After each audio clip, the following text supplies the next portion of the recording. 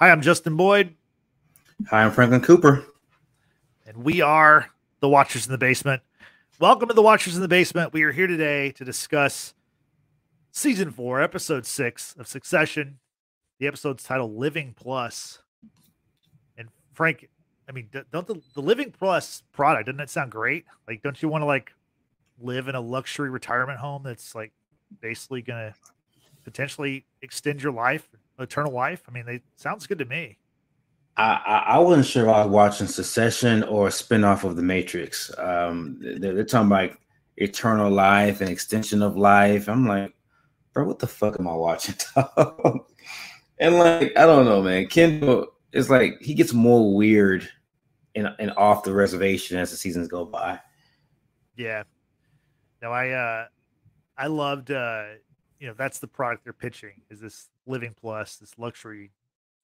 It's like luxury housing for assisted living for, elderly people. And I like how he was he branded it as we're going to warehouse the elderly and pitch them pitch them content and suck them dry or whatever. It was just I don't know. They're so funny on this show with how they describe everything. And, so good episode. What are your overall thoughts before we get started here? I might be in the minority, man. So when the show opened up with Logan, this is how I knew I missed him. When I saw the opening scene with the green screen of Logan reading off the teleprompter, I automatically got emotional. I miss him. I miss his arrogance. I miss his subtle racism. It's kind of like Tony Soprano. I don't know if you've seen Sopranos. He's a shitty character, but he's just TV gold. That's how I feel about Logan Roy. He's TV gold every time he's on TV.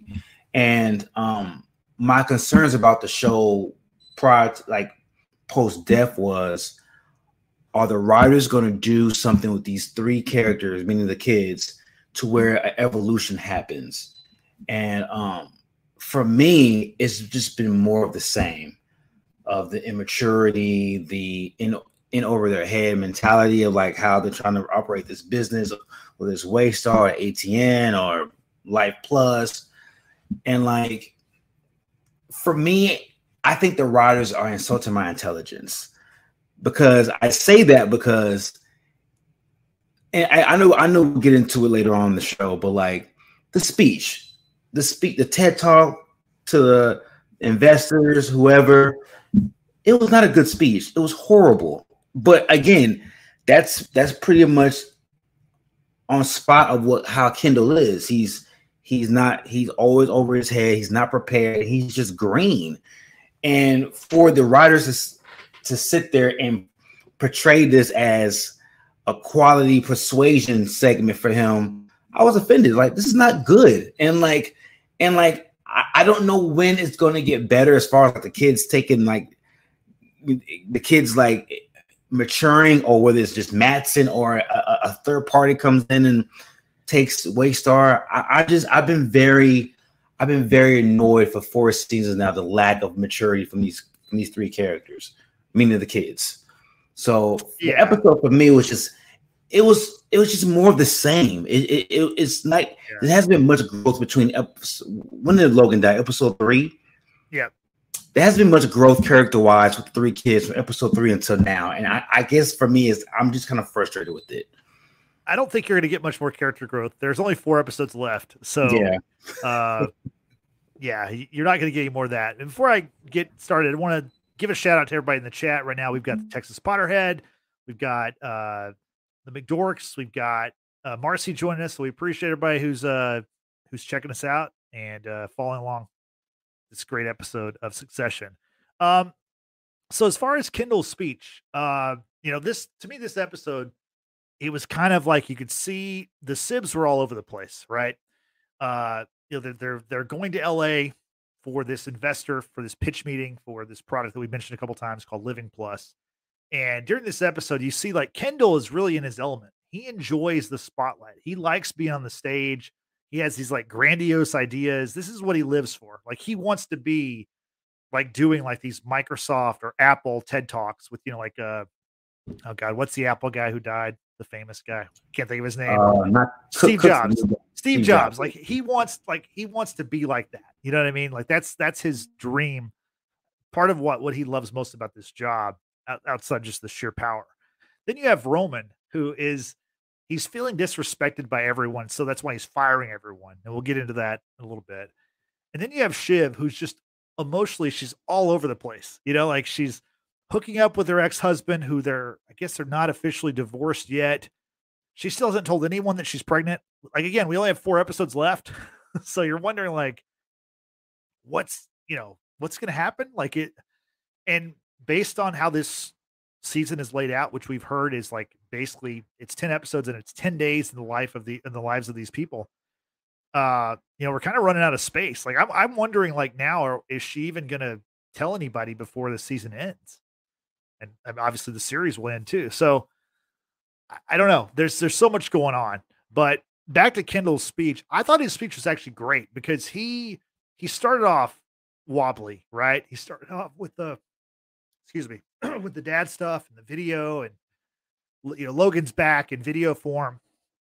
But then he recovered. He got better. He actually was selling everyone on the fact that, this like crazy growth. Now the stuff he was selling on is bullshit. Like he's selling them on bullshit, but that's what people do all the time. Like they pitch us stuff and it's like, it's based on projections, and like these projections were flat out made up bullshit, right? They're doubling their numbers, which, these analysts are like, I don't think they're going to see that, but all they've got to do is convince somebody that this is the way it is. And I mean, the stock price went up. So like he won. Like that was, and I mean, the new plan in this one, like Roman and Kendall still want to tank the deal for Matsson, but their idea now is, instead of like making, Waystar a terrible asset, now their idea is, let's make Waystar Royco so valuable that this fucker can't afford it. Like that's basically what they're saying. Cause this 192 share price, apparently he can't go past that. That's his max. At least that's what they think.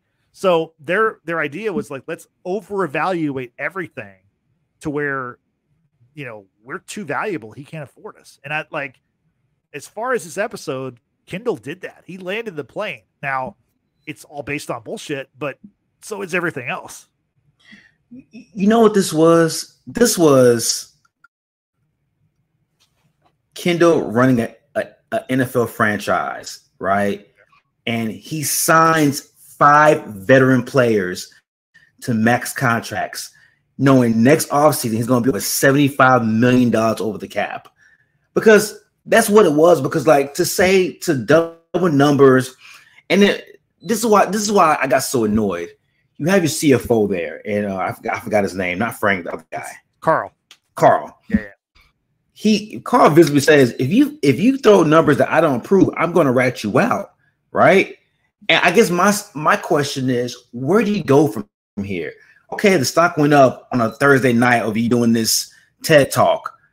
The numbers, like over time, the numbers are going to tell the truth about whether or not you're full of shit or not.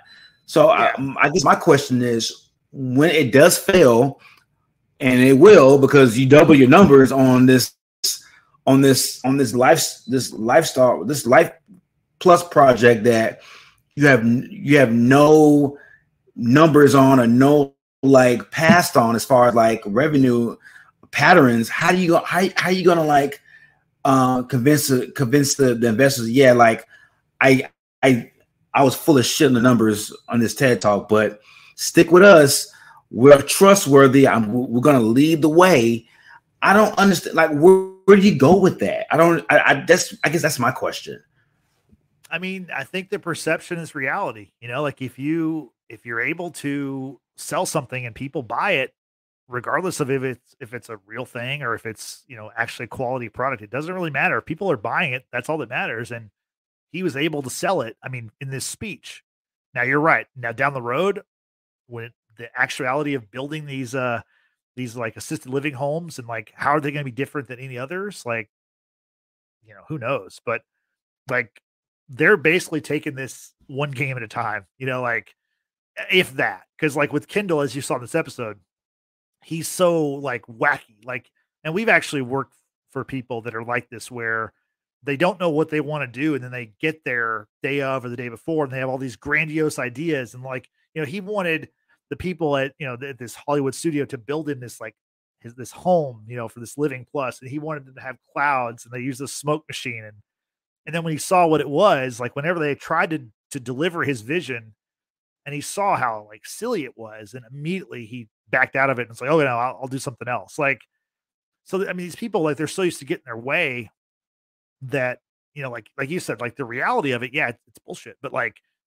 reality, they've never had a good relationship with reality anyway, because they've always lived in this like fantasy land of, insane wealth and getting whatever they want, no matter what the situation is. I kind of look. This is a show where you can't really root for anybody. Everybody's full of shit. Everybody's just spoiled brats with money and power and influence. I hope Lucas Masson does buy the business. I hope this is what I hope happens. I hope the board, once the board finds out this motherfucker doesn't want to sell, and talking about the co-CEOs, I hope they get voted out of the co-CEO positions, and Lucas does buy this shit and destroys this motherfucking company. Because there's nobody, because the old guard, nobody wants to run this shit. Like Jerry, Frank, and everybody else, they just want to retire, take their millions and go home, which I understand. When you've been in business for that long, you don't want to work any longer. You just want to chill. Shit wants to be part of this business, but she's a third, and like she's constantly being kept in the dark about what's going on with the business. Roman's fine people left and fucking right, has no idea what he's doing. Kendall is like, I think Kendall's one bad idea away from another drug binge. Like everybody is just so fucking like unreliable and combustible, and unless there's a payoff for me of like just a shitstorm in the season finale, series finale, I don't know where you go with this storyline. Nobody has improved as far as leadership skills. Nobody. And I want to see some type of development. And I'm not going to get it because it was 4 episodes left. So I'm just kind of like, where do we go here? Like, you was better keeping Logan alive just so I can have that element still in the fold. Yeah, I mean, this is not a show that's going to be about, there's not going to be like one big winner at the end, right? I mean, it's been a shit show since the beginning. I mean, the second episode of this show, period, in season 1 was called The Shit Show at the Fuck Factory. Like, I mean, like that's what this show is. Like, it's, these crazy wealthy people in this, and just the wheelings and dealings of their life. And I mean, granted, like I said, 4 episodes left. We're not going to have a definitive winner. Like, I don't think Matsson is going to end up buying the company. I honestly, I feel like what's going to happen is the shit show is just going to continue. We just won't see it. Like, the election obviously is going to play a big part in the final couple episodes, probably the final episode. And it's more going to be about how these, how this family continues on with Logan gone. And I think it's going to be the same thing. It's just going to, I don't think the end of the episode, at the end of the series is going to have some like aha moment. Like, oh, wow, what a stunning finale, unless they all die or something, or I don't know. I can't imagine what would happen. I think it's more of just how, like, you're right. None of these people, I mean, this episode especially, it was really hard to root for anybody, but they're all so damn entertaining. Like, that's the thing. Like, the business of this show is probably very similar to real life. The one big difference is like people are not as entertaining as these people. You know what I mean? Like the company that runs Fox, which is, this is kind of based on Fox News and the Murdoch family. Like, those people are not as entertaining as the Roys. Like, they're just not, like, we've seen Elon Musk. He thought he was Tony Stark. He's not Tony Stark. Like, that's a tremendous fictitious character. And Elon Musk is just the dude. You know what I mean? Like, these people are not as special as they think they are, but the characters in this show are tremendous. And that's why we watch. And I don't think it really matters. Like, even like same thing with Game of Thrones. Like, in the end, did it really matter who got to sit on the throne? I mean, it was a bummer anyway, but like, who cares? Like, it wasn't about that. It was about the journey. It wasn't the destination. I guarantee you the book ending is going to be way better, and it's going to be more satisfying than the show ending. Okay, we're talking about Game of Thrones. Yeah, of course. Yeah, of course. Because I think part of the journey is like is destiny fulfilled. That's what makes stories like this so beautiful. Is like, okay, the character that we root for, the character that's in line for this greatness, for this passing the torch, seeing that progress on TV and seeing the end of that and like be part of that journey is what makes it more satisfying. With this story, I don't know how you end it, because like it just seems really like it's all over the place. I don't there's not really a focal point on how it's gonna like go like this and then have an end point. Like I said, it might just be an ongoing shit show in episode 10, and like that's what's gonna be. But yeah, man, like I was hoping to like have a character really rise from the ashes and like show some type of like maturity and development outside of one of the siblings, whether it was Roman or Shiv, somebody just kind of like mature and like after the father's death, show a level of like a side that we haven't seen before. And it's just, I don't know, man. I'm just, it's becoming almost not this show. Yeah, it's becoming almost like redundant with like the end around go around of like these kids just constantly being ill prepared and like not prepped for the big moments when it comes to this business. Yeah, I think the point that we had there about what Trisha had a second ago was really spot on about how the three of them, you know, they all got a piece of Logan, but they can't work together. That's true, and we saw that in this episode where we've seen that this season where, you know, as Kendall and Roman became the CEOs or the CE bros, you know, Shiv was kind of pushed aside, and now she's kind of, you know, she's keeping her options open, as she was talking to Tom about, and she's playing both sides. She's, you know, still on Team Roy, you know, the quad squad or whatever, but she's also in contact with Matsson, and she's kind of like his inside person in the company. But, you know, she also doesn't maybe have the necessary experience to really know what to do either. Like, they do need each other, but they're never going to work together because they don't mix well together.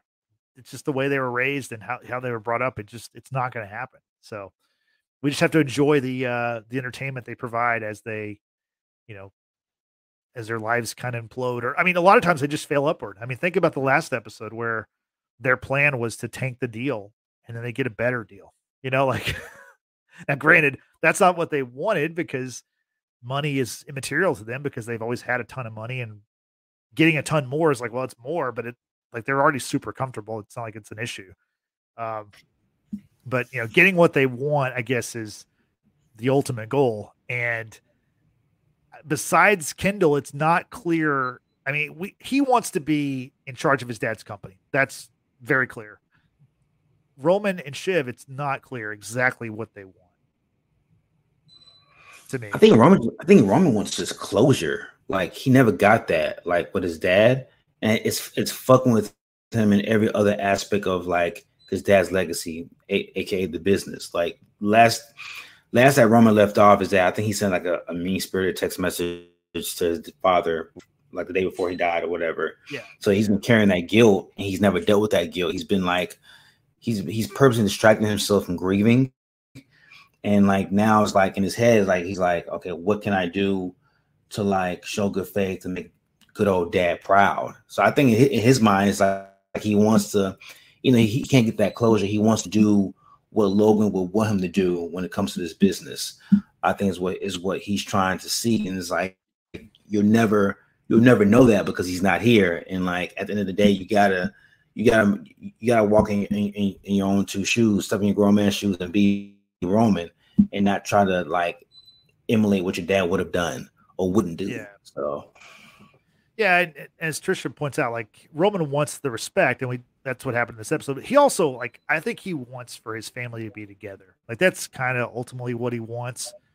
But again, I don't think that's going to happen. But as far as the respect factor, that was a huge part of this episode because Roman, he fired the head of Waystar Studios, and then he fires Jerry again. What's that? A powerful studio head at that who has a lot of connections.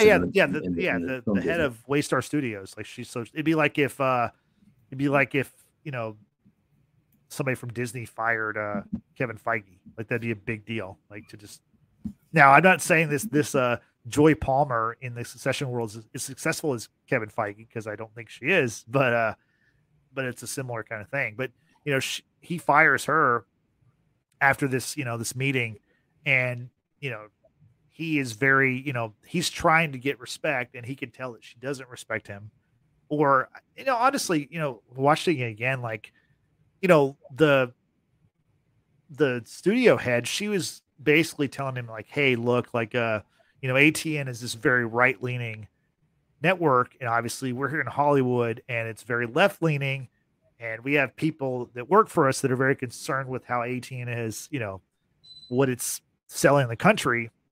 And he didn't, you know, Roman didn't care anything about that. He was there to tell her, like, look, we want to get the studio, you know, we want to get the studio pumping. We want the hit factory to start, and like, I'm here to like give you money so that you can make this, you know, this Transformer ripoff movie, you know, Transformers movie, Callispatron, get that mega hit going and build this tentpole of content and stuff. And she was more focused on, you know, the politics of everything. So he fired her. Well, let's not be remiss not to mention this when because it was a very condescending line she said. When he's talking about his position, Roman, she says, well, however you got your position, I'm sure you earned it, and so it was a backhanded compliment saying that, motherfucker, you don't just gonna be here because you just here because of your daddy's last name. Yeah, and I think that's what triggered him to fire her. But you know, like he kind of like spurred that on, you know, because he said to her, like, yeah, you're looking at me and you're wondering, you know, what I've done to get here. And then her response really wasn't like, I don't know. Like, I think he took it the wrong way, or he at that point, I think he was ready to fire her. You know what I mean? Like, he was just like, I've got to do something. Like my dad would just do whatever he wanted to do. And if I'm going to get respect, I have to be like dad, and dad would just fire people. And so, but that was after she said what she said about, well, you know, I'm not sure how you got here, but I mean, I'm sure you're here for a reason. It was very like, yeah.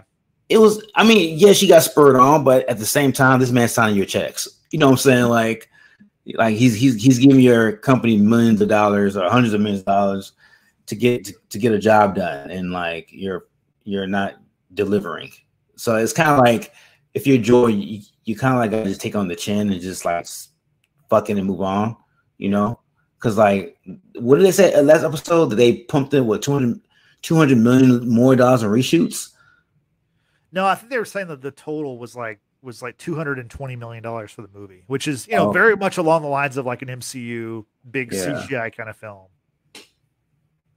Yeah, and I mean, and look, I'm not here trying to absolve Roman for what he said or did. Like, Roman's a petulant child. They're all petulant children. Yeah. They're wearing pants are just too big for them. But I think what Roman was seeking is that all his life he's watched people walk on eggshells around Logan, and he wants that same respect. Yeah. People walking around eggshells on him and not questioning him, like i.e. Joy did, like i.e. Jerry did in the same episode. But in order to have that respect, you gotta be able to like command respect and like have a reputation of like getting shit done. And so far, Kendall and Roman haven't like really gotten shit done. So yeah, no, they haven't. Although, if you notice, Kendall does command more respect than Roman does. Because even after their dad died, like his first day in office, he's walking around barking orders, and like nobody's challenging Kendall. Like, they gave Kendall his new like advising team. He's like, fuck off, kept on walking, nobody questioning him. Even this episode with the outlandish request that he had with the clouds and the house and all that, nobody's like stepping to him. So it's kind of like Kendall does have more respect. Maybe because he's an older brother, I don't know. But he demands to a level that Roman just doesn't. Well, and also Kendall, like when the series started, he was in line to take over. He was basically the heir apparent. It was, you know, and he is a little bit older than Roman, obviously. That probably plays some, you know, like Kendall is much better a much better communicator in a way, or at least like he's a much better like bullshitter. Like the investor conference was a perfect example. Like Roman backed out of doing that. Now he backed out of it because I think he thought, Kendall's going to fuck this up. And as Shiv told him, like, you're going to look bad because of what he's going to do. He's going to bomb this for both of you. And so Roman backed out of it, but I don't think that's Roman's place anyway. He's not as showy and not as, front facing as Kendall is. That's all Kendall wants to be. Kendall wants to be seen as the figurehead, the guy in charge. I mean, he also wants to be the smartest man in the room or smartest guy in the room, but he really enjoys the limelight and being on stage. And that was like the perfect setting for him to show off and be the boss. I mean, you even see like he catches himself during the speech. He says, now I'm the CEO. And he's like, oh, co-CEO. He has to like catch himself to make sure because, obviously Roman is the other co-CEO. But in the chat here, we got some comments about, how Logan was like feared and maybe respected. And the kids just don't have that. I mean, we see that with Jerry, obviously. Jerry's known him all their life, basically. And, after Roman fires Joy, that information finds its way to Jerry. Then Jerry confronts Roman about firing Joy. And then Roman fires Jerry again. Remember, he fired her in episode 3, the episode where Logan died. And now he's firing her again. Although I don't think it's going to stick. I mean, you can, after he fired her, he was, basically he went and told Kendall and he's like, we may have to roll that back. And I love, like, this was a moment where Kendall just kind of lost it. He was so excited about his speech the next day that he was like, let me see if I can find, I have my notes here where he was like, talking about firing everyone. And he said, let's see, where is it? Let's see. Do you think Kendall's on drugs again? No, I don't think so. But he said, fuck it, bro. Why not? Drop her in the end zone, talking about firing Jerry. He's like, look at you. Who are you going to fire next? Fire Frank? Fire Carl? Fucking eat Greg? Fire me? You're on fire. I love the eat Greg part. Like, that was, he went like a little 30-second like rant of like, who's next? Yeah. Who's going to feel your wrath next? And that was, Kendall was on one that day. He was definitely on one. But in the exchange between Jerry and Roman, Roman tells her like, I'm not getting the respect that I should from you. He's like, I need you to believe that I'm as good as my dad. And then she responds with, say it or believe it. And then he's like, well, I'll just fire you. And then her response is, well, I'm not on the kill list. Matsson last episode, Matsson laid out that like, Carolina and Tom and Jerry are not on the kill list. And, of course, like, then when she says, well, Matsson won't like this, that even makes Roman madder because he's like, well, fuck him. Like, I don't, this guy's not going to take over this company. Like that's basically, Roman and Kendall's goal is to keep this company away from Matsson. But I did love that exchange. And I just wonder how many times will Jerry get fired before she's actually fired? Yeah. I guess my thing too is that motherfucker, y'all are interim COOs or CEOs, interim, right? Like, if anything, they have the wheel right now, though. They're in charge right now, and the but like, hasn't gone through. I mean, but this is being documented though. There will be a board vote pretty soon, and if you're fucking around and firing people on your board or trying to fire people on your board, you don't think that's gonna get around the board? Sandy and Stewie and all these other motherfuckers on the board, like, these motherfuckers just firing motherfuckers left and right. This is like a insane dictatorship. That's not gonna bode well with the board. And I don't think Roman and Kendall, well, more so Roman, is thinking about the future, about like whether or not you guys' positions actually stick or go somebody else. Yeah, that's definite. Marcy's comment here about Greg was the only one who came through for Kendall. Yeah, Greg definitely stepped up. I like in the scene where Greg is like talking to the video editor guy, and they're trying to make, so as the show opened, it opened with this, we see Logan and he's doing this, in front of a green screen. He's basically reading copy for this Life Plus or Living Plus ad. Yeah. And so, Greg wants he basically wants to make Logan say things that he didn't say on camera. And the video editor guy's like, I can't make him say things he didn't say. And like Greg is like, yeah, but you can. He's like, no, I can't. Like, he technically did not say those things.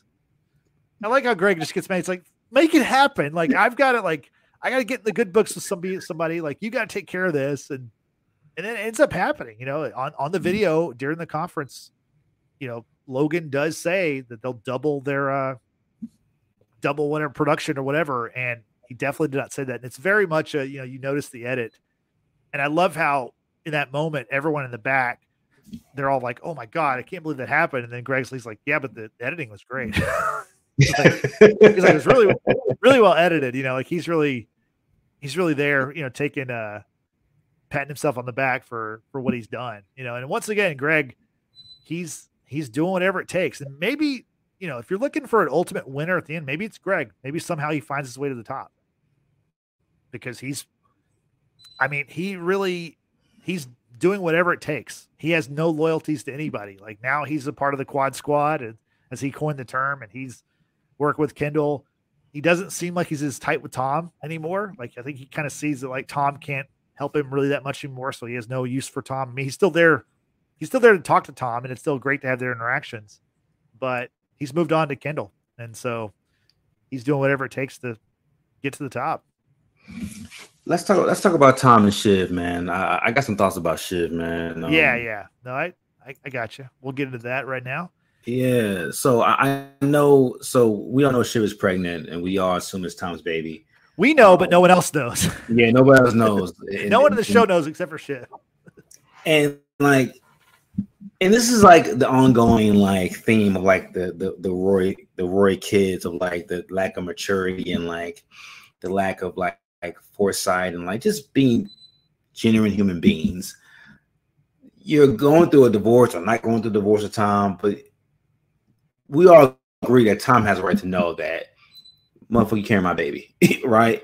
And instead of like coming clean and like just telling Tom what's going on, she's being like a third grade bully to Tom, and like this, I like you, but I don't want to show my upper hand towards you and give you. And for Shiv, it's like any sort of the transfer of power to where she's feeling vulnerable.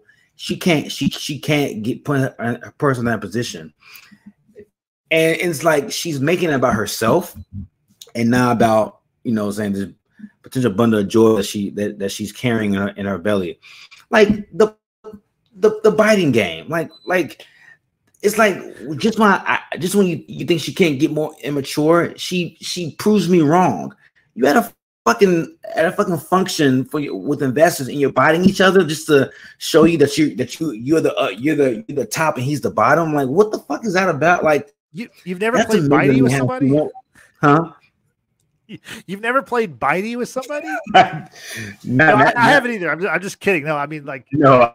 Yeah, I can't say that I have. Yeah, if I did, I was not sober. That's for damn sure. But it's just, I don't know. Like that was just a weird scene. To me. I think that scene really just solidifies like how unserious of a person she is when it comes to relationships.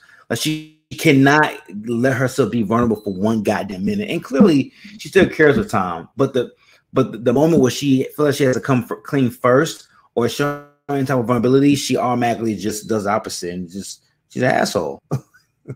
Yeah, I mean, it's like I said before, Shiv is all over the place. We see in the beginning, like she's scheduling grieving meetings. She's scheduling meetings where she can like grieve for her father's death. Like she's having her assistant set up find her an open conference room, and then she's booking it for 30 minutes to an hour where she can just cry by herself. Like that's so weird. But then, yeah, the playing bitey with Tom. By the way, Tom wins. Like he according to the rules of bitey, which kind of like the rules of Fight Club, except for I guess you do talk about it. But the rule is like you bite somebody, the first one to give up loses, and he really bites into her, and and that's that's when she says, wow, Tom Wambsgans finally made me feel something. Like she takes a shot at him right there. Then she also says, like he apologizes to her. He's like, I'm sorry for, fucking up your life. And then she laughs and she's like, oh, you'd be so lucky. Like, I was already fucked up before you. She's like, on the other hand, though, I'm the one who fucked you up. Like they're having this like really, childish kind of thing back and forth. It's all a power play. And, then after they play Bitey, they play Bango. They get together and it's like, still they're going through divorce. They're not, again, Tom doesn't know about the pregnancy and yeah, it's a mess. Like her life is a mess. She's playing both sides with her brothers and Mattson. It's all over the place, honestly. And Tom tells her like, hey, you're keeping your options open and you should be careful about that. And then he kind of says, hey, I'd really like for us to stay together or get back together.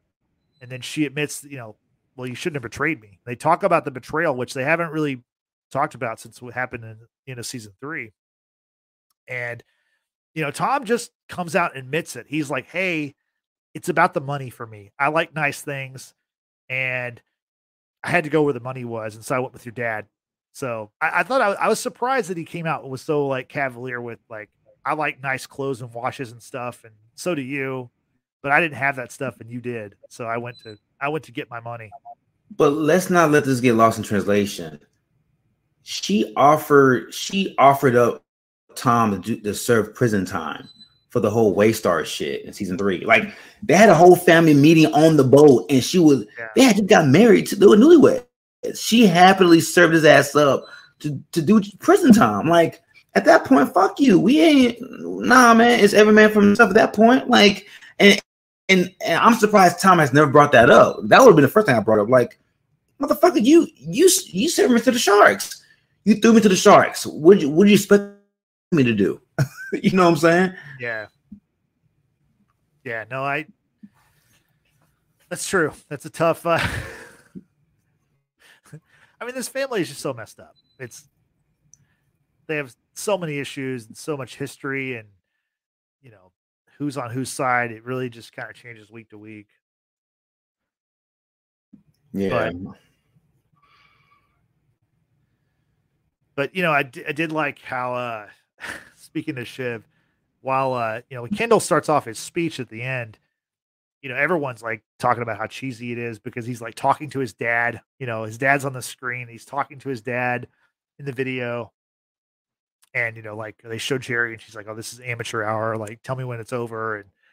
And then and then Shiv is like, oh, this is terrible. I can't watch this. And then Roman's like, yeah, as you watch the shit out of this and you're getting turned on, he's like, I can hear how wet you are. It's gross.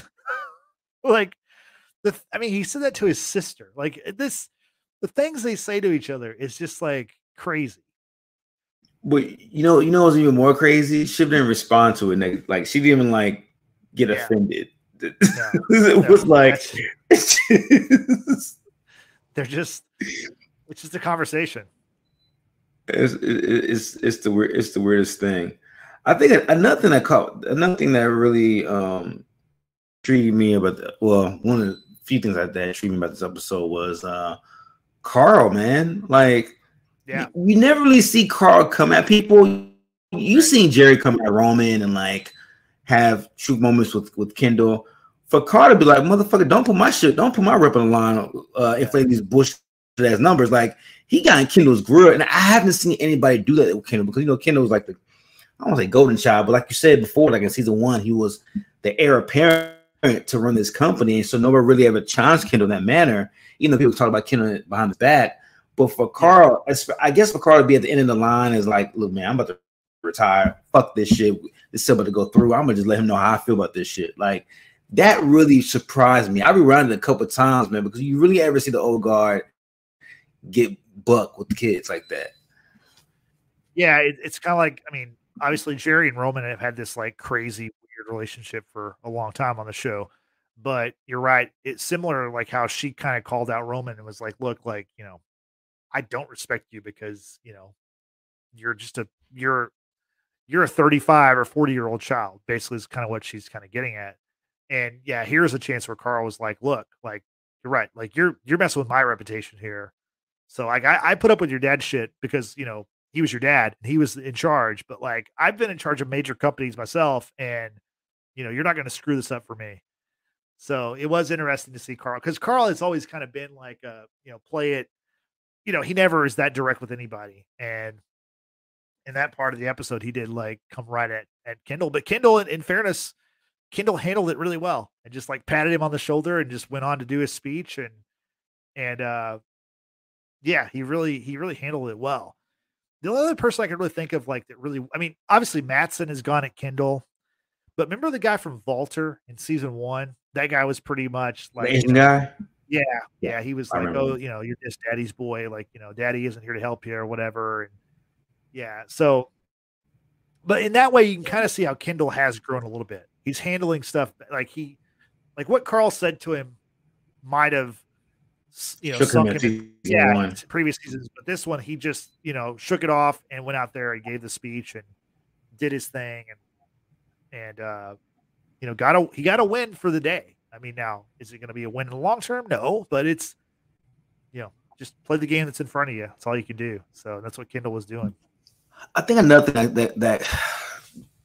that frustrated me too about the CEO, the co-CEO bros, was so we all know they're trying to get out this deal, right? They're trying to save Waystar and ATN for themselves. Yeah. So there was no strategy, no like planning behind this, but they call a meeting with the old guard and everybody else involved in this deal, and said, "Oh man, we just don't feel good about Mattson taking over. We feel like he's, I don't know, corrupt morally," and like they're trying, and like Jerry and everybody they're trying to get like to the nuts and bolts of it. Like, what do you mean? Like, what did he say anything in particular? And like the lack of planning. And this is what I like. I get it. Maybe it's just the writers saying, you know what, here's more examples of like why these two guys are just ill-equipped to run this company. But to call this meeting and not have a viable explanation why, at least on the surface level, why you don't feel comfortable with this deal, and then like just be super vague about it in this meeting, it's just wild. Because like nothing got done. Like everybody called bullshit. Like, it's fine, we'll take our chances. Yeah. And so seeing that, and then seeing the TED talk that Kendall had, when Mattson made the anti-Semitic tweet, that Nazi tweet. I was thinking to myself, okay, all right, Kendall, this is the opportunity for you to say, this is why Mattson cannot buy the company. He's too reckless. This is a anti-Semitic tweet. He had no problem putting on wax on social media. This is why we can't give him the company. We have a prestige, a reputation to uphold. That would have been the time to really struggle at Ironside and take advantage of Mattson's hot, I guess, outlandish ways as far as his personality, and he didn't do it. He kind of just smoothed it over and just like, well, I'm not gonna respond to that. Like, that's when you strike, bro. That if this is what you really want, use that to your advantage. And I feel like he just missed a good opportunity to do that. I don't know. I think he did respond to it. I think like there's a certain, because like, okay, so after he gives his presentation. While he's giving his presentation, that's when Mattson tweets out the Holocaust joke using Doderick, which is like the Mickey Mouse. It's like Waystar's Mickey Mouse, basically, from what I can gather. And Kendall asked for questions from the audience, and he had like a plant. He had like a journalist, I guess, that they get favorable coverage from in the audience. And when he tossed it to that guy, instead of that guy asking the question that he thought the guy had to ask him about, hey, have you seen this tweet from Mattson about, what he said about what it said about you? And then of course, Kendall's like, no, I'm catching up. I'm up here on stage. I didn't know. And so then he looks at his phone and Kendall's like, he looks at the tweet and he's like, well, I'm not going to fave it. And then he said, he's like, I wouldn't have said that. He's like, Mattson's very European. Like, all these things are little tweaks at Mattson. You know what I mean? Like, he doesn't directly come out and like, disown him by any means, but he takes shots and, in his own way, kind of like a businessman would do. He sells that, like, like, look, like, Mattson's this guy playing on social media, but like with Living Plus, we're going beyond social media. We're better than social media, and people are going to be hungry for the connection that we're going to provide. He said, I know that I am. And, I mean, obviously works. Mattson deletes he takes down his tweet. Like I mean, Kendall got him, honestly, in that situation. He didn't bow down to Mattson and go, well, this guy's buying our company. So, he made me look like a fool. So I've just got to take it, get on my knees. He didn't do that. He, in his own way, said like, hey, this guy's kind of erratic and he's European and like, he doesn't know what he's doing really. And he's messing with social media, this like piddly crap, but we're trying to give people, these greater life experiences. We want to extend people's life. And, like I mean, Kendall's offering things that he can't fulfill, but he's also trying to put down what Mattson is, who Mattson's this like Elon Musk, like tech genius or whatever. And this was Kendall's way of going, okay, I'm going to take it. This is I am taking advantage of this opportunity to like push him down a little bit. I just felt like he would have like won the crowd more by saying, hey, investors, if you let Mattson buy this business, this is what you're dealing with. Like put your trust in me. Let me, my brother, run this company, because we're not gonna be reckless and put out anti-Semitic tweets. We're not gonna be reckless and say whatever we want. And I would have. Well, he doesn't know about the whole harassment thing with Mattson's publicist, but yeah, I feel like he could have got his hands there a little bit more and like really win at Mattson. Because I feel like the investors and the people in that room, the shift became more about Life Plus more than saying, hey, this guy might not be good to own this business, and I need to unveil that to these people who are paying millions of dollars to invest in my father's legacy. Yeah, I just think like obviously he's there to pitch that product, and I think he did a good kind of pivot where he addressed the issue, but then kept the focus on the product. Because again, his plan now is to promise unbelievable growth. The price rocket, he keeps talking about price rockets. His new plan is we're going to make this so valuable that Mattson can't even touch it. And that was kind of his way, was to like go, look, this guy is saying shit about us. It's not cool. But, again, he's playing around social media, and we're going to give people longer lives and a better life. So I do think that he checkmated Mattson on that one. That's why Mattson deleted it. I mean, obviously Mattson deleted it also because, Shiv was telling him like, hey, you should do this. You should do that.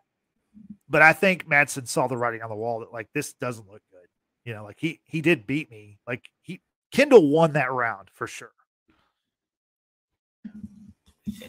I wanted to so gun to your head. Do you think Kendall finds a way to miraculously make this product way more valuable than what it is, like on paper? Like no. I think that after this episode, we're not going to hear about this product again. Because, like, again, they just, I mean, think about like they put the plan together the day before. Everything is done in the spur of the moment. There's not a lot of thought put into stuff.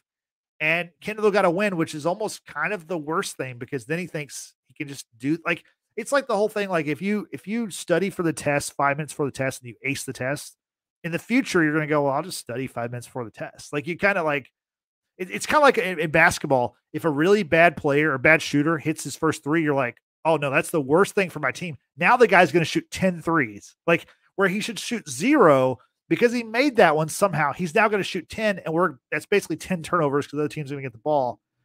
That's kind of like what this was for Kendall, where it worked. And so there's no reason for him to change what he's doing. He's just going to continue to, whatever's the next thing. I mean, think about this season. I mean, the Pierce deal is like, I mean, Shiv is the only one who even mentions it even more. Like everything, it's like they live for the day or the moment, and they're moving on. And it's what's the next thing. And I mean, maybe we'll see Living Plus again, but I bet we won't. I can't. I mean, unless I don't know what could happen, because there's only 4 days left in the season, so there can't be a tremendous amount of things that happen. But I do want to point out that, man, if this show is 10 days in this season, they have a very busy 10-day schedule. I mean, every day they have some major event, life event with work events. Like it's crazy. You would think there'd be some built in, like, a day off here or there, just a travel day. I mean, like they were in Norway last episode. This week they're in Los Angeles. I mean, the next day they're in Los Angeles. So it's a very jet setting life they lead. So as far as timelines, as far as big moments left that we know of, the election, that's pretty much 18 supports this candidate. That's a left winger, and it's a right wing invested show. No. They're supporting a very right wing candidate. Oh, is he very? Yeah. Okay. Jared Minkin is like he's super right wing. Okay. He's like a Trump kind of. I mean, not like a celebrity like Trump was, but like that kind of candidate. And yeah, ATN is very much a Fox News, and they're ride or die with that guy because he's their guy right now. And yeah, in the future they'll find a new right wing person to champion, I guess you could say. Okay, so we have the election coming up. Yeah, we have the board vote coming up. We have the pending sell or not sell with Matsson and Waystar.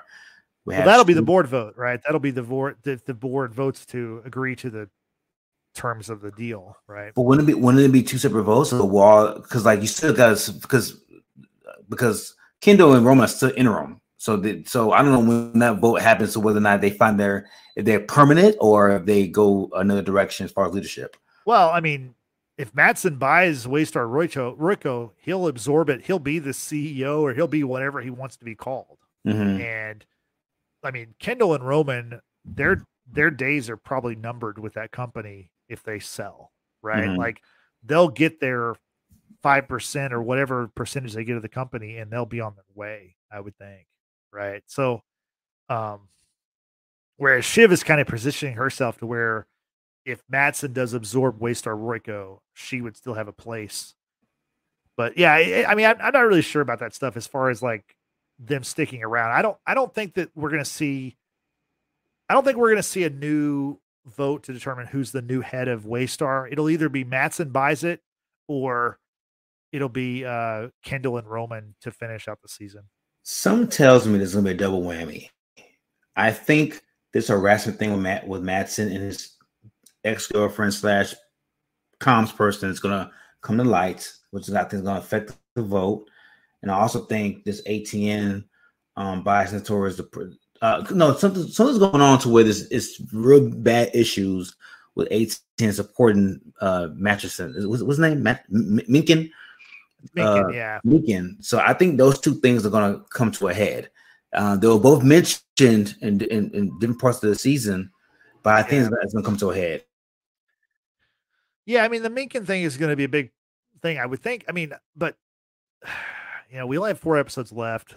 The election will probably be the series finale, episode 10. We still have not seen Minkin this season. We also didn't see Connor and Willa this episode, which, I mean, Connor also has a smaller stake in the election because he's trying to hold his 1% of the vote. But I would think that the next, I don't know about the next episode, but I would think episode 8, we're going to have to start focusing on the election. I mean, obviously, it's got to focus on that because we haven't even seen the actor who plays Jared Minkin this season. We saw him in season 3, but we've got to see that at some point. And as far as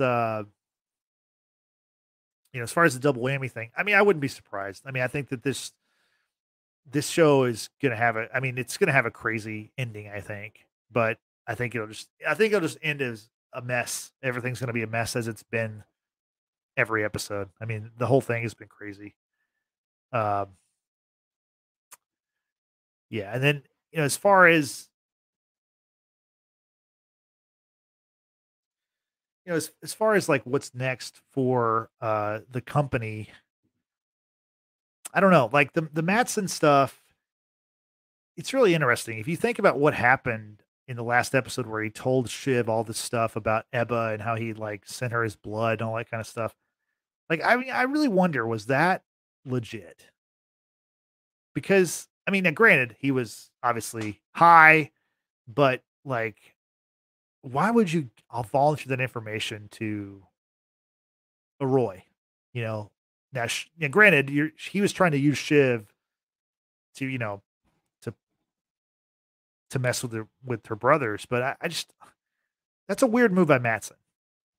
And maybe that just shows that, like I said before, like these people that these billionaires are not like they're not Tony Starks. They're not geniuses. They're just sometimes they're nepto people, like right, like their daddy was rich, they got the money, whatever. Their daddy owned or found a mine somewhere in South Africa, and they got rich because of that. Like there is some of that obviously in the real world. Maybe that's the case with this show, but Matson like telling her that gives her a weapon to use against him.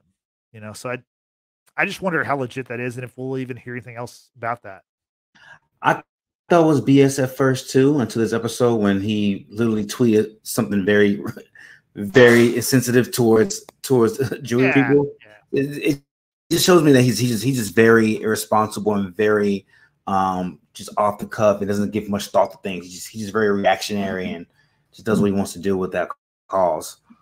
Yeah, he's definitely erratic. There's no question about that. But man, that's just for someone who tries to be the smartest person in the world. And I mean, Jerry calls him a genius in this episode.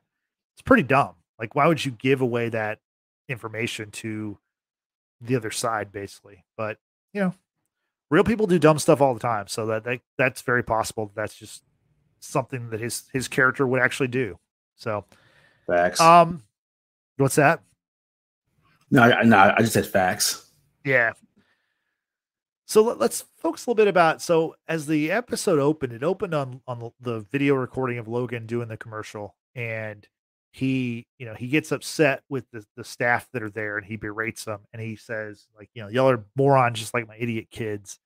And you see Kendall, and he watches it a couple of times. Like, you could tell, like he's watching what happened, listening to his dad calling him and his siblings morons. And in the episode at the end, after Kendall's big speech and everyone's congratulating, Roman kind of walks away.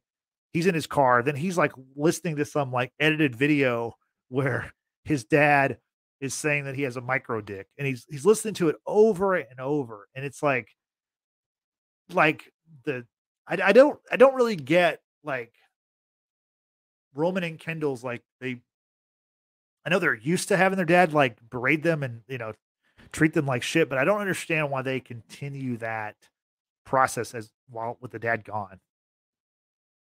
It's what they know. It's literally all they know. Like, has their dad ever said "I love you" like unconditionally, like say it without like trying to get something out of it? Like, this toxicity is something that's been brewing since they were kids. And I think, like, even when they show emotion towards each other, when they do group hugs, it looks uncomfortable. It looks like disjointed. It doesn't look natural or sincere because they don't operate that way. Like, look at the mother. The beacon of, like, most mothers are catering and like nurturing and caring. The mothers aren't anything but that. So between Logan and between the mother, like, I'm surprised they ain't more fucked up than what there are. Yeah. I can understand that. It's just, I don't know. Like, feels like with him gone, you just would just want to move on and try to, not have to deal with that abuse. But I don't know if they like the abuse because they're just so used to it, but it's definitely messed up. So, and yeah, maybe like what Trish is saying, like just wanting to hear the voice of their dad. That might be part of it too. But I mean, obviously, like the thing that Kendall watched was actually his dad saying, "My kids are morons, just like all you staff members," right? Like, but the thing that Roman watches was an edited clip. I'm sure someone made it as a joke, and maybe Greg was a part of that because he was in there with the video editor, and he was barking out instructions. So maybe Greg made that or something. But I don't know if Greg has the stones to do that, does he? I mean, yeah, that's a good point. I mean, Greg has like glommed on to the CE bros, but yeah, it probably wasn't Greg. I don't know who did it, but it's interesting that that happened. And also, in the beginning of the episode, we see Shiv, and she's watching the same clip with the green screen footage of their dad talking. So maybe what Trisha said is probably accurate. They all just want to hear their dad's voice again and feel like he's still, a part of it. Because I mean, once again, this show did that by having him with that green screen video. We got to see Logan Roy continue to live on, in a way that you wouldn't expect. And I feel like there's going to be another one of those chances because it seems like every episode has had a moment where you remember Logan or you feel his presence, even though you don't really actually see him interact with any living person.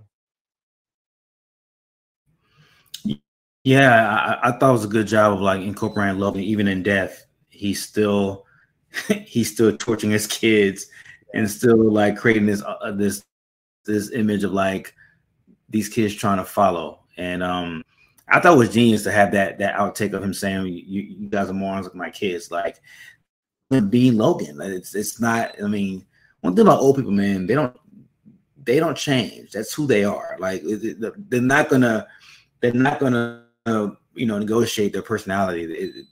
Regardless of how you feel, they're gonna be unapologetically them and them only. And even in death, Logan still shines through that asshole personality of his. So I feel bad for Shiv's kid, man. Like I don't know, like your uncle's gonna be Kendall and Roman.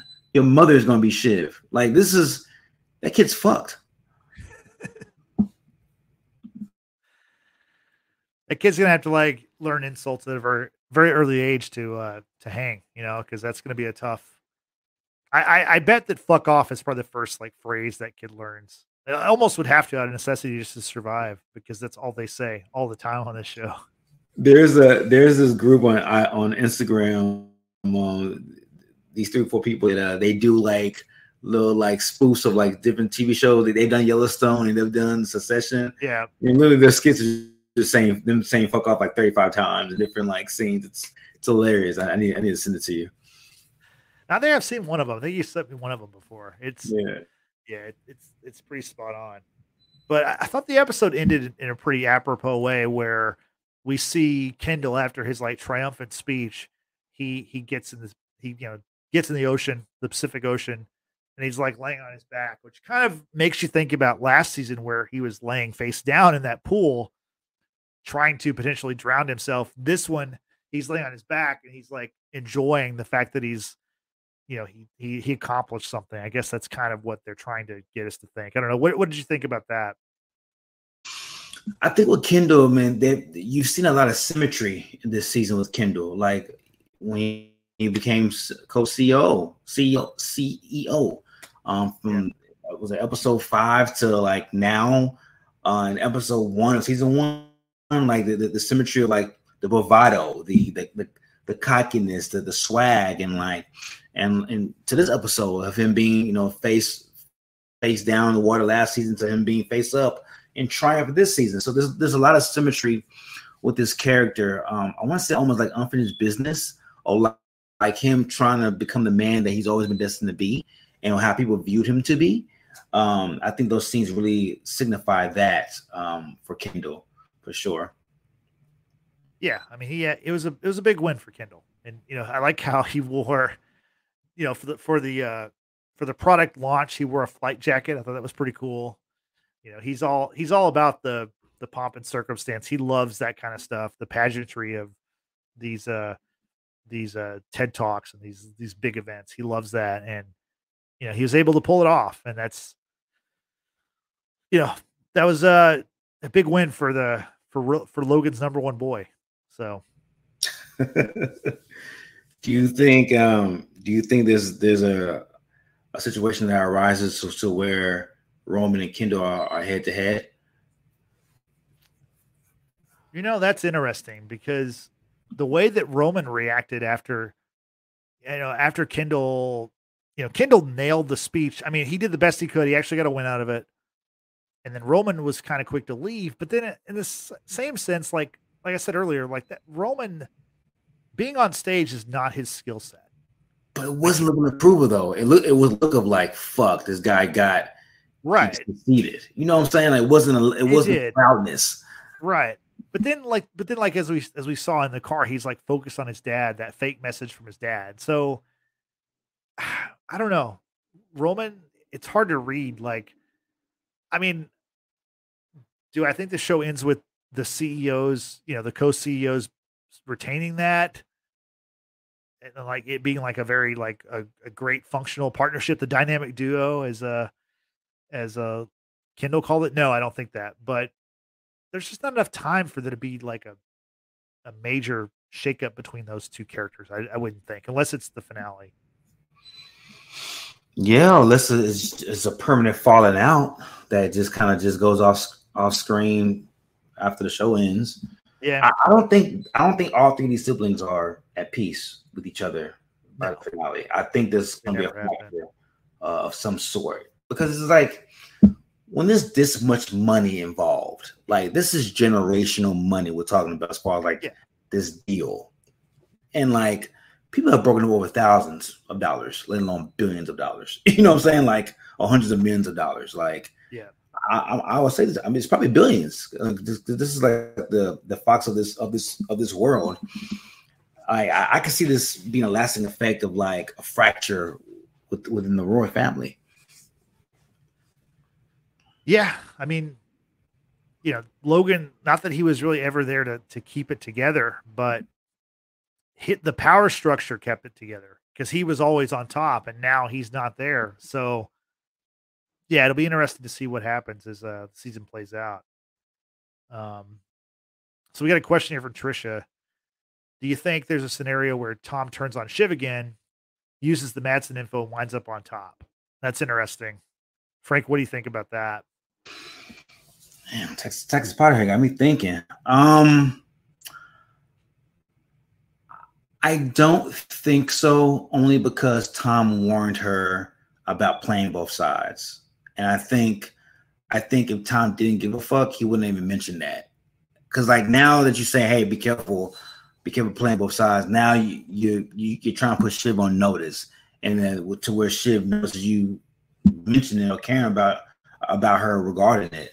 I think if Tom was really about that life, he wouldn't even mention it. He would have just stayed behind the shadows and just did what he did. Kind of like how he did with picking Logan over her last season. Yeah, I think that like if Tom, see, I'm not sure Tom has the information about Madsen. If you're saying the Madsen information, meaning the stuff with Ebba, the sending her blood, like if you're talking about that information, I don't think Tom has that information. But if he does, I mean, well, I'll say this: if he does have that information, I think anything's on the card, like anything's on the table, right? Because these people flip on each other all the time. But I don't think he has that information. Now, if he did have that information, would he? I think he would. I think if it meant retaining his, keeping his money, as he said, I think he would do it because he knows like Shiv will never be just his, right? Like he is Tom in this world. Tom is a parasite that lives off of Shiv or lives off of Logan, and Logan's gone. So he's got to glom onto somebody to survive. Shiv will be fine no matter what. I mean, financially speaking, emotionally or mentally, who knows? But financially, she'll be okay. She'll land on her feet. If the sale goes through, she gets 5% of whatever it is, which will be a lot of money. And if it doesn't go through, she retains her lifestyle and they keep on chugging. So she'll be good either way. But Tom, honestly, he'd do anything, I think. And the fact that he admitted that it's about the money to him, I was surprised by that because that hasn't really been his. I mean, it seemed like in season 3, the reason why he betrayed Shiv and the kids was for his survival, right? But I mean, I guess like his survival and his money can kind of be the same thing. But I don't know. I guess it is the same thing because we've talked about it before. It's not like Tom, he's basically the head of ATN. It's not like if he got fired by ATN, some other network in this world would pick him up because he didn't get to the top of ATN on his own accord, right? He got to the top because he was married to Shiv and he kind of maneuvered his way. Now, granted, again, that's how things work in the real world anyway. So maybe he would land on his feet somewhere else. But I don't know. It's an interesting question. I do think that Tom, if he had the information, yeah, I think he would do whatever it takes, honestly. I don't think it's as raw as Tom said it, like as cavalier as he said it. I think it was for status. I think when people of that ilk marry, it's a lot of times it's for status. I mean, you see it with like the royal family, like they might love each other eventually, but like when they marry off their kids, it's to other astute houses and other astute like families, right? Of good reputation. I think the same way in like this rich world, this high society world. Like I'm sure Tom's not broke. His family's not broke. They come from money too, but like the Roys are like the creme de la creme when it comes to like high society and success. And I think, yeah, it was for status. Because I mean, if Shiv's family was worth a couple grand and like they were alley shift to McDonald's, he wouldn't like look twice at her direction. But I think over time when they got married, I think there was a genuine feelings and care towards Shiv. I mean, you even saw it because like I think when was that season 2 when he kind of had a whiff of the affair that Shiv had with her old coworker. I think he was hurt. I think he was hurt by that. I think that was more than just, oh shit, I might lose my wife and going back to the poorhouse. Because either way, Tom is good. Tom's not broke, right? Like I get it. He wants to be, the creme de la creme, but I think he really loved her. And I think that's why I think why he got so hurt when she jokingly said, "I don't love you," and then threw him under the bus as far as him, doing potential prison time for the Waystar cruise shit. So, yeah, I don't think it's as cut and dry as Tom led it to be about it being money. I think he did care about her intimately because he wanted to have kids and have his life with her. And the minute he felt like the feelings weren't being returned, he's like, "Well, fuck it, then I'm gonna saddle my horse to the next highest bidder." Yeah, no, that's pretty much what happened. So yeah, you're right about that. I did think that Tom had one of the funnier lines in the episode. He had to follow Kendall on the stage for his speech, and of course, Tom the whole episode he's like kind of nervous about his speech, and you can tell because his speech sounded pretty bad from what we got to see. But he's waiting in the wings, and then Kendall, announces him, introduces him, and just before he goes on stage, he looks at Greg and he's like, "How am I supposed to follow this? He just promised him eternal life." Talking about Living Plus. Yeah. I thought that was a great line. I think Greg had another good one too when Kendall was like trying to again price rocket the Living Plus asset. He was saying, he's like, I want people to evaluate Living Plus, this like assisted living community, like they do tech. And I think Greg was like, I think it's hard to make houses seem like tech because we've had houses for a while. Like, I think Greg had some good lines, because then like Kendall's like, yeah, he's like, we just need unbelievable growth, and Greg's like, yeah, so all you got to depend on is maybe having unbelievable growth, like, is this Greg? I'm telling you, Greg is like, he's a dark horse to take over. If there's anybody who maybe comes out on top of this, Greg is like inching his way to the top. Bro, I said it episode 1, dog. I was like, bro, like watch it be the board. It gets to the board and like his grandfather Ewing, or is it Ewing? Or, I think it's Ewan or something. Yeah. Ewing comes to the forward and like fucks everything up, and like Greg's the last man standing when it comes to like I really believe like the fracture amongst the siblings is going to happen to it's permanent. And the next closest Rory, man, as far as like somebody being young and spry and ready to take action, would be Greg, the fourth member of the Quad Squad. Yeah, but that only works if they don't sell the Matsson, because if they sell the Matsson, those Roys are out. Maybe Shiv survives. I mean, she wasn't on the kill list, obviously, but the rest of them are gone. I mean, Matsson made fun of Greg in the previous episode where he's like, "Oh, there's more of them. Are you all related?" He pointed to the whole crowd of people, because so yeah. Yeah. Do you have any final thoughts before we get out of here? Matsson, man, like I think Alexander Skarsgård, man, is like a hidden gem in this show. Like his array of character and like the way he's able to like his variant the variances of like these portrayals that he does on TV. Gotta play Eric Northman on True Blood, like serious, deadly, apex predator, man. And like he goes from that. And I don't know if y'all watched Atlanta, but he was in Atlanta, the last season of Atlanta. He played like this coked out rich guy in Atlanta, and now he plays this petulant child in this series. Like he's showing his array and like his length of like acting with these variances of portrayals that I really really like about him, man. And he's like 6'10", and like he plays like this petulant child in the show, and it's like he's doing a great job. I'm really impressed with his role in this series so far.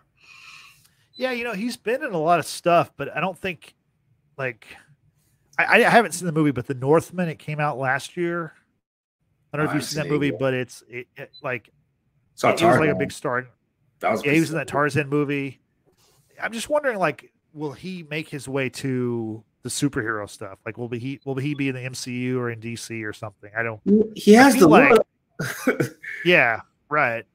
And his dad. I just don't know what the character. Yeah. His dad was in the MCU, so I wouldn't be surprised if he does follow eventually. But yeah. I mean, he's 6'9", like he's a big guy. Yeah, I mean he's definitely this. This is not his biggest role, I don't think, but it might be his best. And granted, we who knows how much more we're going to see of him, because again, there's only 4 episodes left of this show, which I can't believe. Like I keep saying that, but it's like there's so much left to happen, and we're running out of real estate. We really are. We're running out of space to talk about it. So the Skarsgård they've had a good 2023 because his brother, is it Billy Skarsgård? He was in John Wick. He played the bad guy in John Wick. That's his brother. Okay. Yeah. The main one of them. Yeah. Yeah. One of them was an It. Yeah. We get that. Brittany put that in the chat. Pennywise and It. Yeah. There you go. There's like 10 Skarsgård, so they're just all over the place. They're going to take over eventually. So that was fucking goddamn a lot of shit. Getting after it. Yep. I don't know if he was playing a lot of Bitey, but he was playing something else. I'd never heard of Bitey. I like when Shiv said that, I was like, what? Like, and I like how Tom's like, no, like what does that mean? Oh, so yeah. So Texas Potter says he would have made a great Craven. Well, Craven is Aaron Taylor Johnson, which that footage for that movie, some of it came out last week from CinemaCon. I have not seen the footage. I don't know that it was released online, but Craven is rated R. So it's apparently the footage that was shown, a couple of F-bombs were dropped, pretty violent scenes. So again, this is a character in that Sony Spider-Man universe without Spider-Man. So we'll see what happens. I don't know how you swing it, man, without Spider. I don't know how you swing a Spider-Man villain in a Spider-Man Spidey universe without Spider-Man. That's gonna be. Yeah. I don't know, man. Eventually, you got to have Spider-Man. You would think. I don't know who their Spider-Man is going to be. I think it would make the most sense if like Tom Holland stayed with the MCU and Andrew Garfield came back. That would be kind of the perfect way to handle that. But then there's Madam Web that's coming out, and apparently that's like set in the 90s. So there's a different Spider-Man in that movie, like a different, not even Peter Parker, but a different Spider-Man. So I don't know. Yeah, we shall see. It's crazy. But, my girl will be in that. Miss Cindy Sweeney's gonna be in Madam Web. I'm excited about that. Yeah. My girl right there, man. Yeah, I think she would be great in Succession. She's a little bit young though. I'm not sure what role she would play, but like maybe if she was like Jerry's like daughter, that would work, right? She can be my fiance. I wouldn't be mad at that at all.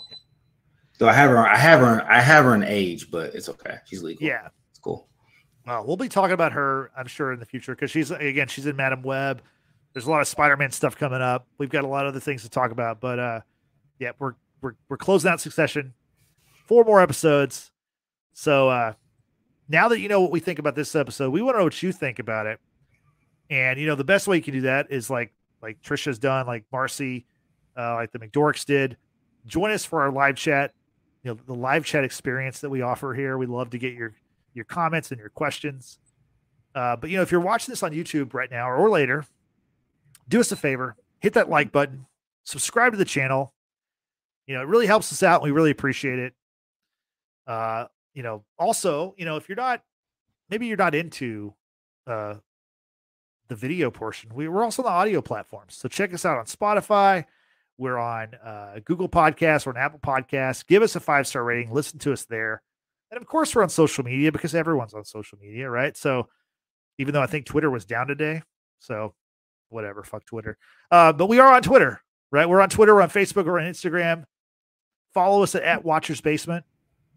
And hey, if you comment on social media, which you listen to me right now, I love social media. Love it more than anything.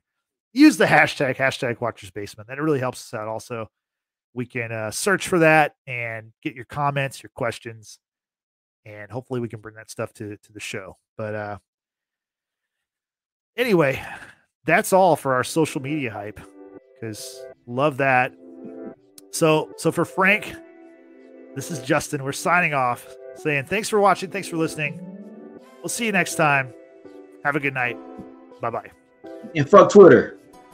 Fuck Twitter.